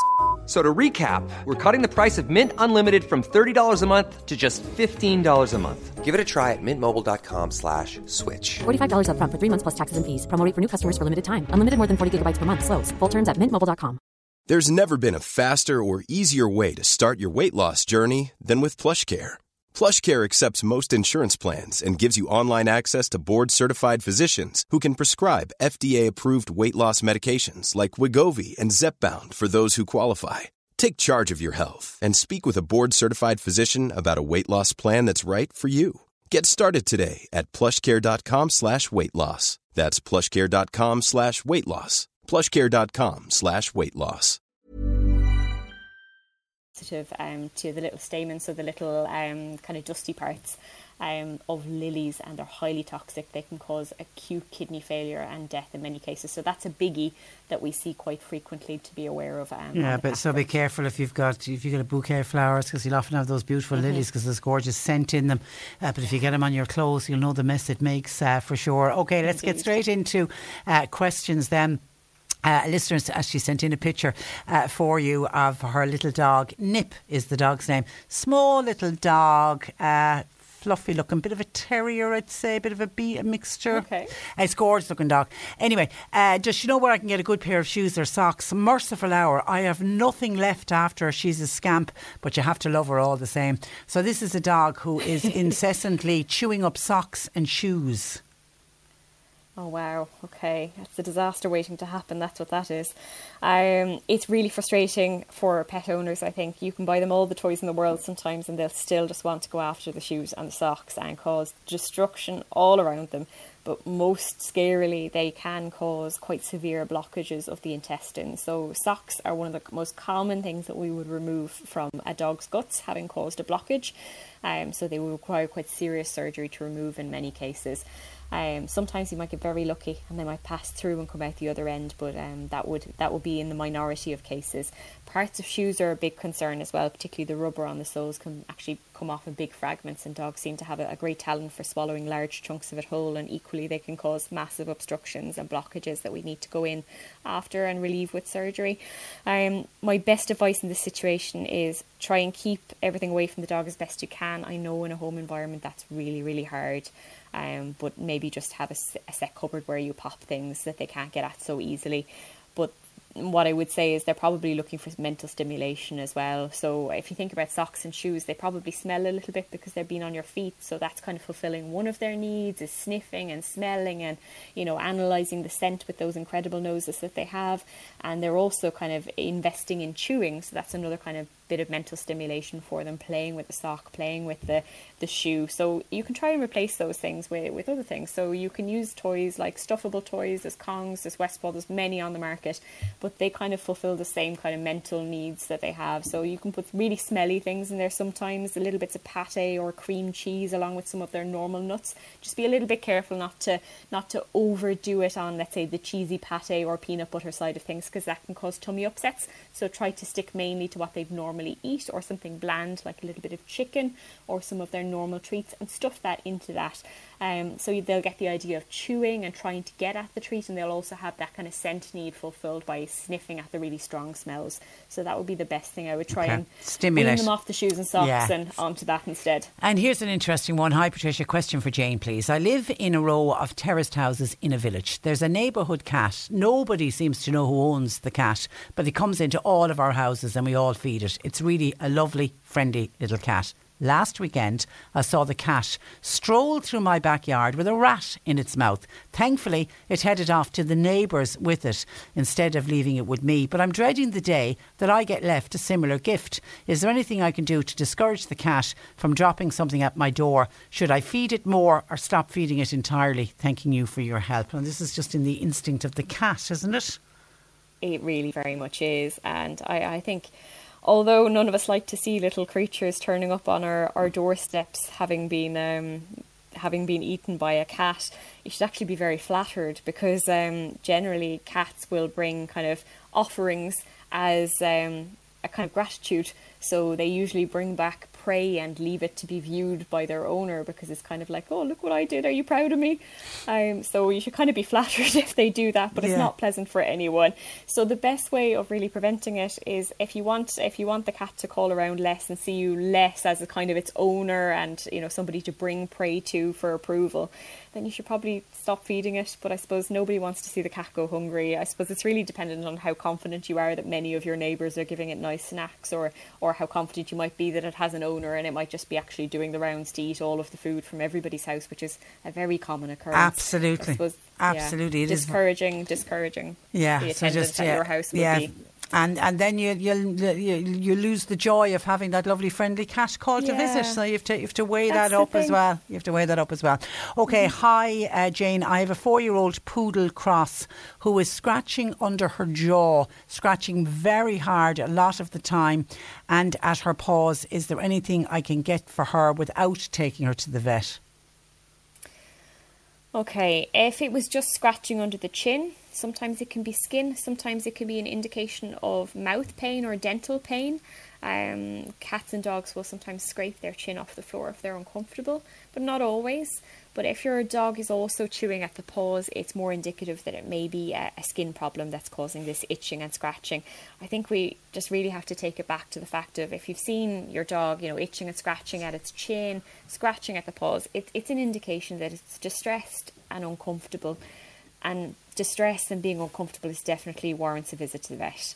I suppose the things you can do without visiting our vet are making sure that its parasite control is up to date. But to be honest with you, this dog sounds like it's in a little bit of distress, a little bit of discomfort, and waiting for the parasite control to take effect to find that there might be some other underlying cause. They don't scratch for no. Quite a while. They don't scratch for no.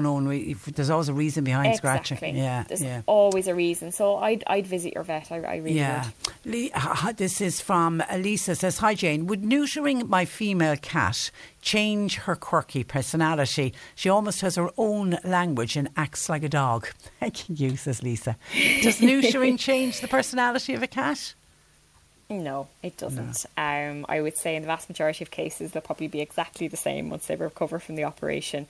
I suppose what people worry about generally with neutering females, but it's mainly males. I suppose with males in particular, because we're removing their testicles, we're reducing their testosterone level, so they are a little bit less boisterous, but that doesn't really change their personality, and it has massive health benefits. So for boys, castration can reduce their risk of prostate disease, it can eliminate the risk of testicular cancer, they wander less looking for the ladies.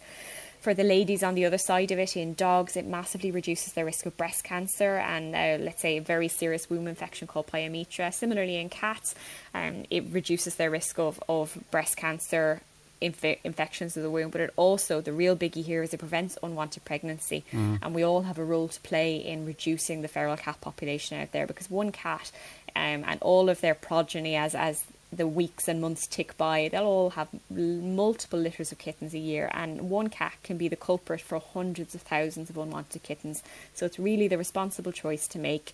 Make sure you have a chat with your vet about their surgical protocols, providing pain relief, what they expect in the recovery period, and choose a vet that suits you and provides a high level of care. But it is definitely a really, really good, responsible choice to make. And it's a really successful thing to do as well. Exactly. Go, Lisa. Eileen, my dog, a retriever, female, 8 years of age, has a small corn on her foot. It's on the side of the foot, not the pad. She's actually a bit lame with it. The vet suggested that I bathe it with Epsom salts, but would Jane have any other recommendations? Oh, if it's on the side of the pad rather than on the pad itself, I would be a little bit concerned. It may not actually be a corn as such, and that it might be either something stuck there or another lump or bump that needs attention. I think if you haven't already attended the vet with the lump or bump, it would be best to, particularly if it's persisting. I think the recommendation of Epsom salts is not a bad idea, but it needs to be seen by a vet before, let's say, recommending that, because it might be that we're missing something that might require attention in a different way, whether that be antibiotics or sampling to check a lump and bump. It's best to discuss this one with your vet, and if it's not resolving, just make sure you arrange an appointment. Okay, Jane in Mallow has a cat that's off its food. Jane initially thought that it was something wrong with the teeth, that the mouth was sore, because she seems to say the cat chipped a tooth, but is off the foods. Took her to the vet did bloods, but nothing showed up in the bloods. What else could be going wrong? Would you be worried about a cat who's off its food? Yeah, I think I would. Well done for attending the vet, and I think that taking bloods is certainly one of my first protocols when I have a cat that's inappetent. But it does sound like if it's not resolving, even if there was nothing on the bloods, you need to visit your vet again to do a little bit more digging. Your vet will need to run further diagnostics, most likely, whether that be taking some images of the chest and belly, either with X-ray or ultrasound potentially, or even running more blood tests. It really depends on what kind of panels have been run thus far, but I would say that a cat that's inappetent is really quite unwell. It takes a huge amount for a cat to want to stop eating, because their drive to kind of historically, and I suppose on their base instincts to eat to survive is so strong that they have to feel really, really unwell before they'll stop eating. So it's definitely something that I'd be concerned about. So I think this really warrants a second trip to the vet, and just tell them what your concerns are, and I'm sure they'll be more than happy to progress things further. Okay, and Mary in Bantry has a 1.5-year-old male terrier, not neutered, who has started to have mini fits. They're like seizures. They last about 2 minutes. What would be causing that? Okay, in a young dog, it can be a number of things. If they're otherwise well in between the episodes, it can be, I suppose, the doggy version of epilepsy, so there's no real underlying cause, but there are a number of seizures that need to be ruled out, and certainly if it's having frequent seizures lasting 2 minutes, it may well need medication, and that's something that will need to be discussed at great length with your vet. This is the kind of thing that taking a video of these episodes really, really helps, because when you attend your vet, you can show them a video of the episode, and actually seizures can come in many different forms, but they also cross over with faints, which are sometimes to do with the heart and not the brain, so there's quite a lot of grey area. But bringing a video of these episodes to your vet can actually really help us more than telling us what happens can, because sometimes seeing it in the flesh is the best thing to help us start the diagnostic protocol and take it further. But I think this definitely warrants attention, and it may well warrant medication. And if it was, say, epilepsy, is that very treatable in a dog? It can be. So in young dogs, a lot of the time there is what we call idiopathic epilepsy, which that means that there's no underlying cause found. Now, we need to rule out the underlying causes that are possible, obviously, before we make that diagnosis. But it is, in many cases, very, very treatable. Every dog and every dog's seizures are a little bit different, so different combinations of medication might be required. But I have many, many patients on my books that lead a really great quality of life that will be epileptic, and they just take their medication. We keep a very close eye on them. They have occasional blood tests, and I suppose the important thing is that little dog doesn't know that they're unwell, and their owners are managing it well so that their dog has a great quality of life. So it's definitely worth looking into and getting attention for. Okay, and actually the listener who had sent in the gorgeous picture of Nip, who's eating all the shoes and the socks, it's a Yorkie Bichon Frise mix. It's beautiful. Lovely. She's absolutely gorgeous. Okay, that's where we leave it. We're out on time, unfortunately. Listen, Jane, have a great week, and we'll talk to you next Thursday.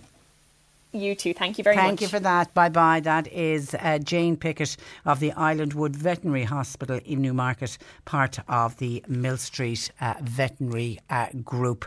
I think we got through all of the questions we did this week, so we're doing well.